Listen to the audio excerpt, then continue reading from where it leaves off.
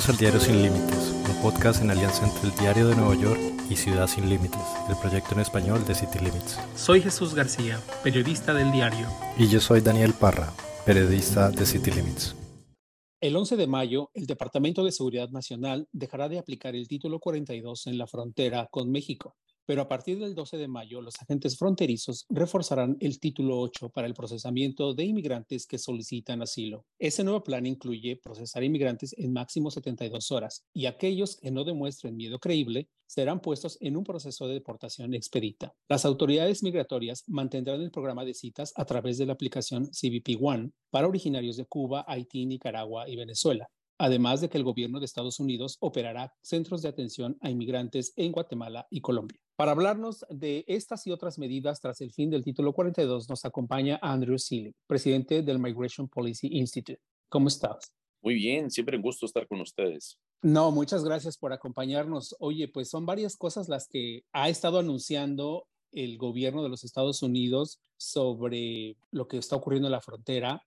Y bueno, nos cuentes en términos generales qué pasa con el Título 42 y de ahí nos vamos para adelante.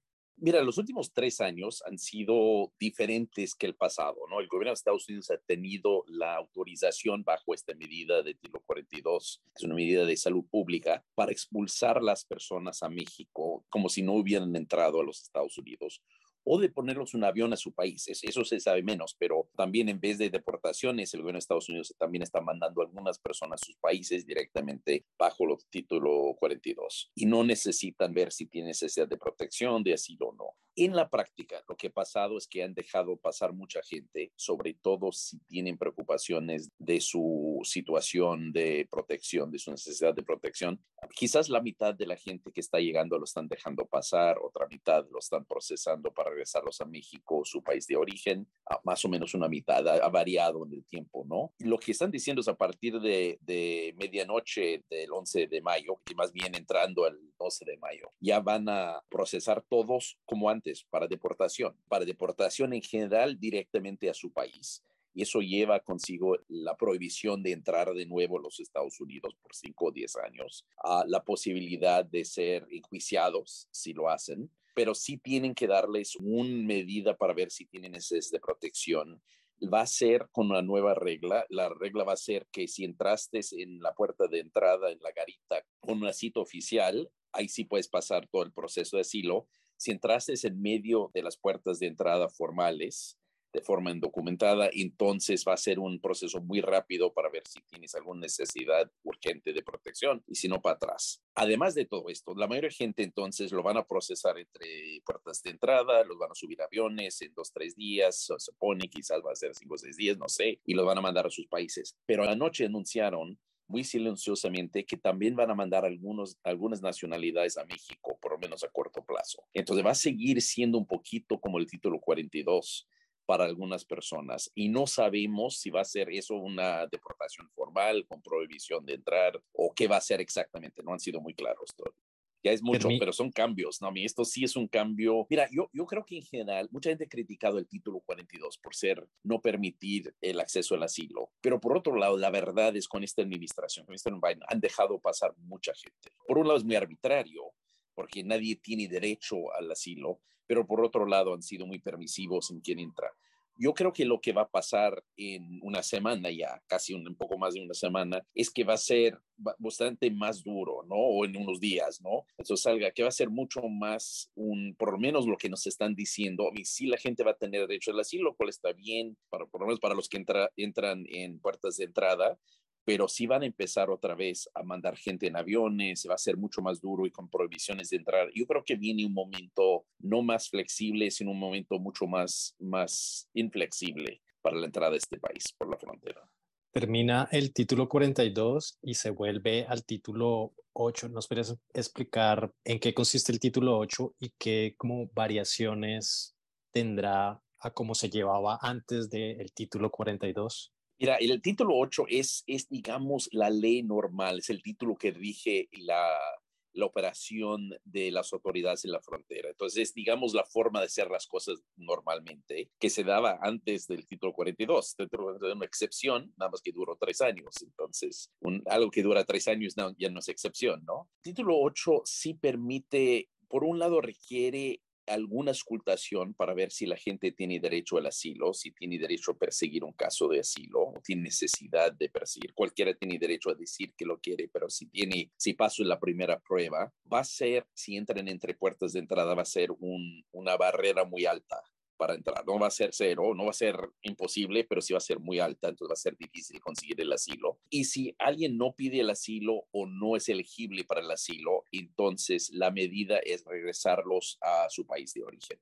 Normalmente en un avión, a menos que sean mexicanos que van directamente, ahí sí van en buses a México, pero los demás en aviones a sus países. Aquí la excepción va a ser que están regresando algunas personas a México, de todos modos. Ya han dicho que van a regresar venezolanos, nicaragüenses, cubanos y haitianos a México, como lo están haciendo ahora, y parece desde anoche también algunos centroamericanos. Y entonces eso no sabemos cuántos ni cuáles, ni ha sido, lo han dicho muy silenciosamente, y no sabemos si los están regresando como deportados. Es posible, Estados Unidos, según las leyes de Estados Unidos, sí puedes deportar a alguien a otro país que no sea su país de origen si hay una razón. Y lo pueden hacer un país contiguo como México, pero no es claro qué figura van a usar exactamente, o si va a ser un tipo de expulsión.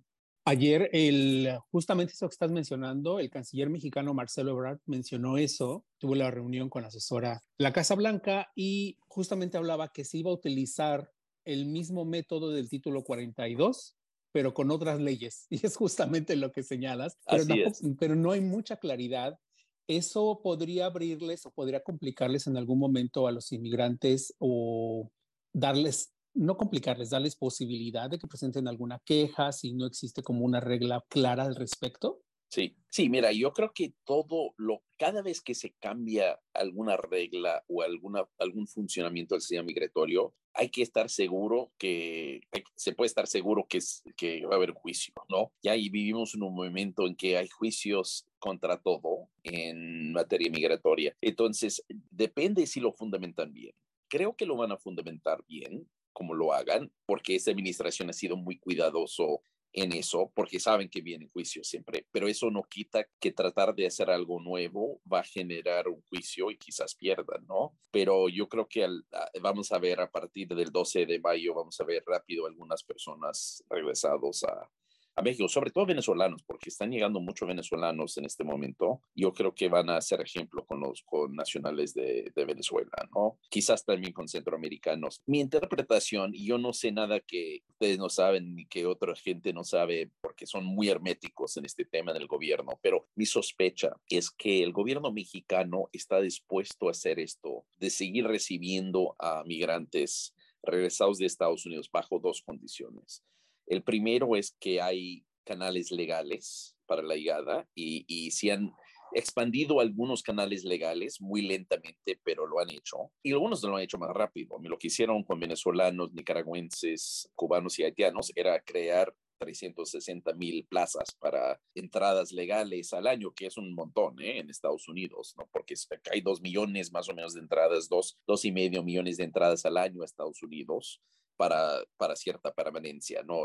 Excepto gente de turista y se va y todo, pero digamos de gente que entra y se queda, y abrieron 360,000 más, ¿no? Para 4 nacionalidades. Eso sí fue grande. El resto ha sido como estirar un poquito lo que existía entonces, pero eso es una condición de México, que Estados Unidos muestra que está abriendo canales legales. Y yo creo que el otro tiene que ser, a mí no sé, pero yo creo que tiene que ser que esta sea una medida temporal, que esto es para pasar el momento del cambio del título 42 al título 8 y que quieren que sea por lo menos en esa transición, quieren ayudar a Estados Unidos para que no se llene demasiado los centros de detención de la patrulla fronteriza, pero no me consta.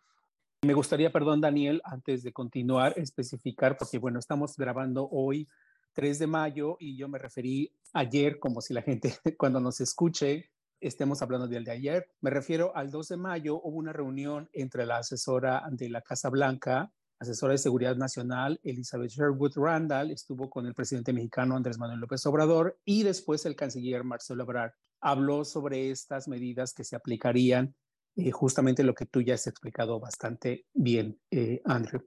Y es cierto, sí, las cosas sí hay que aclararlos en el tiempo porque todo está cambiando día a día, ¿no? Esto es lo que estamos hablando en este momento, todo puede cambiar antes del 11 de mayo, aunque sí estamos empezando a ver que se dibuja un sistema nuevo migratorio, nos están dando elementos para entender que viene, ¿no? En esos momentos. Perdón, Daniel. ¿Cuál será el papel de los centros de atención en otros países? Que eso fue como hizo parte del anuncio del fin del título 42. Mira, yo creo que es muy importante y al mismo tiempo hay que reconocer que no van a existir el 12 de mayo, ¿no? Ni el 11 de mayo ni el 12 de mayo. Yo creo que es una apuesta a largo plazo, creo que es muy importante, creo que es una forma de ver diferente a cómo se maneja la migración, pero también hay que ser realistas que nada se construye en un día y con el gobierno nada se construye en un mes, ni 2 meses, ni 3 meses. A mí todo toma tiempo para construirse y nada y completamente llena las expectativas tampoco. Pero mira, esto es la idea por lo menos. Van a poner ahora en Colombia y Guatemala algunos centros, o van a ser varios en cada país, de procesamiento regional, lo están llamando. Luego están viendo otros países, entonces yo creo que para funcionar eso sí tiene que estar en varios países, no en 1 o 2 países. Entonces, yo creo que la idea de la arquitectura,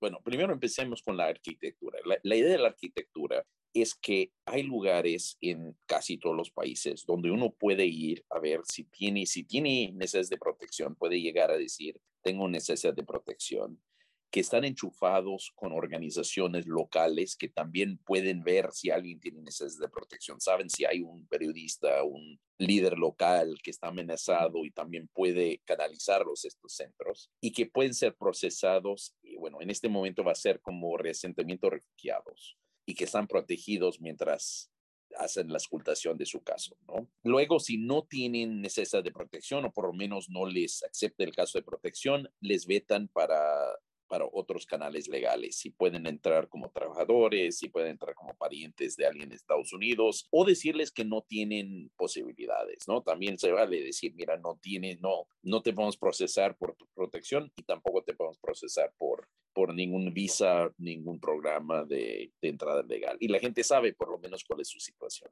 Eso es la idea.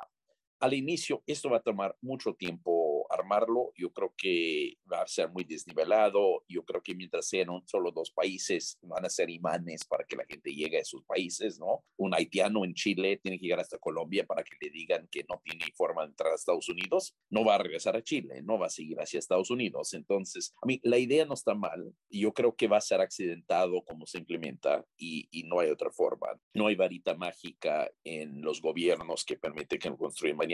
Creo que es buena idea. Creo que la idea positiva aquí es que no necesitas llegar a la frontera de Estados Unidos para descubrir si te van a proteger o te van a dar entrada por otra razón. Porque la regla ahorita es si contratas un pollero, un coyote y puedes llegar a la frontera, quizás te damos asilo, quizás te dejamos entrar por otra cosa, pero suerte, ¿no? Lléguele a la frontera a ver si evaluamos tu caso, ¿no? Mejor hacerlo mucho antes. Entonces, la idea está bien. La idea es que la gente que necesita protección lo pueden evitar todo el proceso con los coyotes y puede ser un proceso ya mucho más ágil. Pero aquí todos los problemas, uno es que no va a estar en todos los países al inicio, quién sabe cuándo empiezan a operar los primeros centros, mucho menos los otros. No sabemos cuánta gente va a calificar para la protección, igual si es un número muy pequeño, entonces no tiene mucha utilidad la gente siguiendo de la frontera. La verdad es no sabemos qué tanto hay otros canales legales, siguen expandiendo, siguen estirando lo que hay, pero no, lo que hay no es mucho, ¿no? Entonces, yo creo que hay muchas, está muy bien, la apuesta está buena, pero es necesaria, es importante y creo que nos cambia los esquemas, pero hay que ser muy realistas de lo que se va a lograr a corto plazo y quizás a mediano plazo y quizás a largo plazo. No sé qué tan efectivo va a ser, es mejor hacerlo que no hacerlo, pero un problema más es, yo creo que es importante que esto sea en los centros, si ya van a hacer asilo por cita, que es lo que dicen que van a hacer, que a partir del 12 de mayo necesitas una cita para pedir el asilo, si no la barrera es muy alta. Realmente necesitan usar estos centros para también determinar si alguien merece una cita en la frontera, porque si no, ahorita la única forma de conseguir una cita es en una app. Es una app bastante mediocre hasta ahora. No está mal, pero no está al tanto de la necesidad, ¿no? Me llama la atención que en los centros también se va a ofrecer otras opciones para enviar a los inmigrantes, incluyendo Canadá y España. Me llamó mucho la Así atención es. esto. ¿Cómo está esto? Mira, yo creo que ahí es muy interesante. Yo creo que también va a ser difícil construir porque todos los sistemas son distintos, pero Canadá tiene un programa muy activo de recientemente refugiados, igual que Estados Unidos nunca ha sido mucho del hemisferio occidental, pero se comprometieron a aceptar 15,000 este año, entonces a ver si puede ser otra opción importante. España ha dicho que van a dejar entrar algunos. Y quizás más importante, Canadá y España tienen programas de trabajadores temporales de Latinoamérica. Y de hecho, Canadá lleva mucho más trabajadores a Canadá a trabajar de forma estacional, de forma temporal que Estados Unidos, más que nada de Guatemala, de Honduras, ¿no? Entonces, a mí ellos son mucho más activos. Estados Unidos apenas está construyendo su programa de trabajadores temporales en Centroamérica. España tiene programas ahora con Guatemala, con Honduras. Bueno, con Honduras, con Guatemala está por lanzarlo este año y con Ecuador ya está. La idea, y yo creo que otra vez hay que ver si funciona en la práctica, pero la idea es que puedes entrar a uno de esos centros y te dicen no solamente, a mí ahorita tienes que buscar cada programa aparte, ¿no? Entonces, a ver, quiero ir a Canadá, a ver quién recluta para Canadá, quiero ir a Estados Unidos. Puedes entrar a uno de esos centros y te dicen, oye, aquí son tus opciones, ¿no? Aquí es cómo aplicas para Canadá, aquí para Estados Unidos, aquí para España, podemos canalizarte, no garantizamos que te va a salir, pero a ver, nos dices lo que sabes hacer y te canalizamos. La idea es buena, a tener un one-stop shop, un lugar así, una ventana única para que la gente puede aplicar a los programas porque son tan fragmentados y tan distintos en cómo lo aplicas, pero hay que ver si se puede coordinar de veras, ¿no? Yo creo que eso va a tomar tiempo. En alianza con City Limits y el Diario de Nueva York, Factchequeado te comenta sobre desinformaciones que afectan a hispanohablantes y comunidades latinas. Quédate y escucha porque esto está factchequeado. Hola, soy Tamuda Calzadilla de Factchequeado y esta vez te contamos que circulan videos desinformantes que se vuelven virales con falsedades como que hay algo extraño con el presidente Biden o como que no es él ese que vemos en apariciones públicas. Por ejemplo, hay un video que afirma que el presidente está usando una máscara en un evento y que la prueba sería la forma como se le arruga la piel del cuello al rascarse. Encontramos el video original, sin cortes ni ediciones, en el que Biden está rodeado de cámaras y celulares grabando y al rascarse la parte de atrás de su cuello, se hacen pliegues como se le suelen hacer todo el tiempo a sus 80 años, según pudimos chequear en videos y fotos. Así que el video no prueba ni que tenga una máscara ni que no sea el presidente. Tienes todos los detalles en factchequeado.com y ya sabes, si te llega algo sospechoso, mándalo a nuestro chat de WhatsApp, +1 646 873 6087 y nosotros verificamos.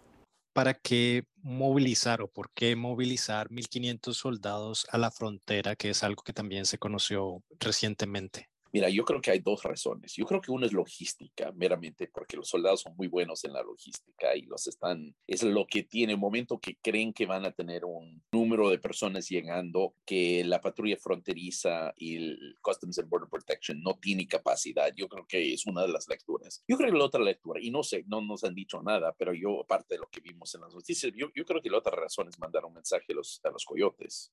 A mí, yo estoy casi seguro que parte de la idea es quizás lo estaban pensando más por logística inicialmente, pero es controversial hacerlo, sobre todo en una administración demócrata que siempre ha criticado a gobernadores republicanos por hacerlo, ¿no? Entonces yo estoy seguro que parte de la razón es decir, ya vamos en serio, ¿no? No creen que cuando termine el título 42 esto va a ser más fácil, ¿no? Que van a poder cruzar. Entonces un mensaje a los coyotes y quizás a los mismos migrantes, ¿no? De que van en serio con el cambio. Yo no sé qué va a pasar. Yo creo que nadie sabe qué va a pasar el 12 de mayo, ni siquiera las autoridades, menos los coyotes, ni nadie sabe, ¿no? Es posible que simplemente su capacidad sea tan rebasada que sea más fácil que la gente entre. Es muy posible eso, ¿no? También es muy posible que por todo lo que han puesto en el camino ahora, que sea mucho más difícil entrar. Yo no sé cuál de los dos, ¿eh? Yo creo que tenemos que ver qué pasa, ¿no? Desde la óptica, pensando como fríamente en esto, ¿no? Yo como migrante, si estoy tratando de llegar, ¿es mejor intentarlo ahora? ¿Es mejor intentarlo después? Yo no sé, ¿no? Yo creo que ahorita ha sido más o menos fácil entrar. Y digo fácil si estás dispuesto a poner tu vida en riesgo, ¿no? El control mayor de la migración ahorita ha sido el crimen organizado, ¿no? El peligro de lo que pasa a uno. Pero si logras llegar a la frontera con los Estados Unidos, en general, si te mandan para atrás, te van a mandar otra vez a México, ¿no? Entonces, si uno está dispuesto a intentar varias veces, bueno, es el momento de ir. El limitante es el peligro, y hay un peligro muy real en la vida de la gente, ¿no? No lo quiero minimizar, pero la gente que va muchas veces está calculando ese riesgo, ¿no? Yo creo que el control en la frontera mismo va a ser un poco más duro después del 11 de mayo, pero no sé, ¿no? Depende mucho de su capacidad también. Andrew, hay otras medidas que está explorando el gobierno del presidente Biden, incluyendo la ampliación, por ejemplo, de programas ya existentes del Departamento de Estado, por ejemplo, para reunir a niños con sus padres. Y una parte que me llamó mucho la atención, una entrevista que hice con una de las asesoras de la Casa Blanca, es este plan de permitir darles un parol a aquellas personas a quienes se está patrocinando para alguna visa, pero que no hay una solución al respecto. Eso me pareció como que una de las cosas más innovadoras que pretende hacer la Casa Blanca. No dio detalles de cuándo va a empezar, pero es decir, si alguien pidió un hermano a sus papás, esas personas tardan, no sé, 10 años o lo que sea, puedan tener la autorización, lo van a poder tener antes, podrán viajar con un permiso especial y estar en Estados Unidos y esperar la decisión final en Estados Unidos. ¿Cómo ves esto? No, eso es fantástico. Mira, y están estirando todos los canales legales que pueden, ¿no? Sin violar la ley, ¿no? Porque al final el Congreso pone la ley de migración, lo cual no es cierto en otros países. Por ejemplo, yo debería decir que Estados Unidos es casi único, no único, pero casi único en ser tan rígido en cómo hacemos la migración. Entonces, el Ejecutivo tiene pocas posibilidades. Pero esto, por ejemplo, de permitir que entran personas después de que estén en cierto paso, la aprobación inicial de su petición, parece que creen que es legal. Yo no soy abogado, pero creen que es legal según las leyes existentes, pero sí puede agilizar el proceso mucho para gente. Lo van a hacer, ya lo están haciendo para cubanos y haitianos, pero lo van a flexibilizar, dicen más. Colombianos van a echar a andar y centroamericanos, por lo menos de Guatemala, Honduras y El Salvador, no creo que de Nicaragua, pero no estoy seguro. Entonces, la verdad es que están estirando lo que pueden hacer. Creo que eso va a ser muy importante. Y uno dice, bueno, pero esos bueno, la gente que viaja muchas veces son los mismos que ya tienen familia en Estados Unidos, ¿no? Entonces, no son todos, a veces son los primos y no puedes peticionar a un primo, pero por lo menos es una parte del mismo grupo, ¿no? Que está esperando años para poder ir. Creo que ellos tienen bajo la manga muchas otras ideas de lo que pueden hacer, pero yo creo que no lo vamos a ver a menos que bajen los números en la frontera. Mira, si quiero ser optimista, aquí es un poquito la posibilidad del futuro, ¿no? Y yo no digo que esto vaya a pasar, yo creo que muchas cosas pueden salir de los rieles muy fácilmente, pero yo creo que si bajen los números y deja de ser un tema tan políticamente dañino para la administración, porque ahorita los están golpeando por todos lados, yo creo que tienen muchas más medidas de empezar a permitir la llegada de gente a Estados Unidos, de legalizar, por lo menos con TPS, algunos grupos que ya están en Estados Unidos, pero no se atreven a hacerlo mientras no bajen los números en la frontera. Entonces, ahí está la apuesta, ¿no? Muchas veces los gobiernos avanzan, hacen la parte dura y luego no llegan a la parte bonita, ¿no? Entonces, igual puede pasar eso, ¿no? Pueden terminar simplemente siendo muy duros en la frontera y ya se acabó, ¿no? Y no hay realmente muchos refugiados, no hay más canales legales, no hace nada legal. Puede ser, pero creo que la idea es, yo creo que tienen ideas ahí, si pueden bajar los números y ese deja de ser tema políticamente complicado para ellos, tienen muchas más formas y también quieren ver qué hacen las cortes y las cortes no echan abajo algunas cosas que han hecho. Creo que tienen más ideas de cosas que pueden hacer. La ciudad del Paso dice que se declarará estado de emergencia a partir del lunes 8 de mayo en previsión del fin del título 42. Esto sumado a la movilización de tropas, ¿tú crees que, digamos, lo que se está viendo es un conjunto de acciones a una posible gran afluencia después del título, de que termine el título 42? Definitivamente. Yo creo que lo más probable es que va a haber una gran afluencia de gente. Yo creo que la pregunta ahí es cómo respondan y si logran bajar los números en algún momento, ¿no? Si se vuelve difícil entrar, los números van a bajar. Si ya no tienen capacidad y tienen que dejar entrar todo el mundo, entonces va a seguir siendo una afluencia mucho más grande, pero no sabemos todavía. Esto va a ser, y yo creo que va a ser un despapalle, para decirlo bonito. Pase lo que pase, después del término del título 42, va a ser un despapalle, ¿no? Va a ser un desastre. No sé qué pasa después de eso, ¿no? A mí no, hay que ver no lo que pasa el 12 de mayo, sino dónde estamos el 12 de junio, dónde estamos el 12 de julio, dónde estamos el 12 de agosto. Ojalá con el tiempo alguna de estas cosas empiecen a concretizarse y se empieza a construir un sistema que es más ordenado, pero también tiene más posibilidades de proteger a la gente que necesita protección antes de que salgan de su país, ¿no? O por lo menos el primer país donde llegan. La regla no es que llegues a la frontera a ver si te protegemos o no, ¿no? Si podemos hacer algo que es más justo y más ordenado al mismo tiempo, bienvenido sea, ¿no? Pero hay que ver si eso pasa con el paso del tiempo. Excelente, Andrew. Muchas gracias por explicarnos un poquito más sobre lo que está pasando. Es muy complejo, ¿no? No, siempre gusto estar con Selee, siempre es muy complejo todo y podemos evaluar un par de meses a ver cómo andamos, ¿no? Porque seguro. Ahí sí, the proof is in the pudding, ¿no? La prueba es lo que pasa en la realidad, ¿no? Te tomamos la palabra y te vemos aquí en 2 meses. Sí. Perfecto. Okay. Un gusto. Cuídate mucho. Gracias. Hasta luego.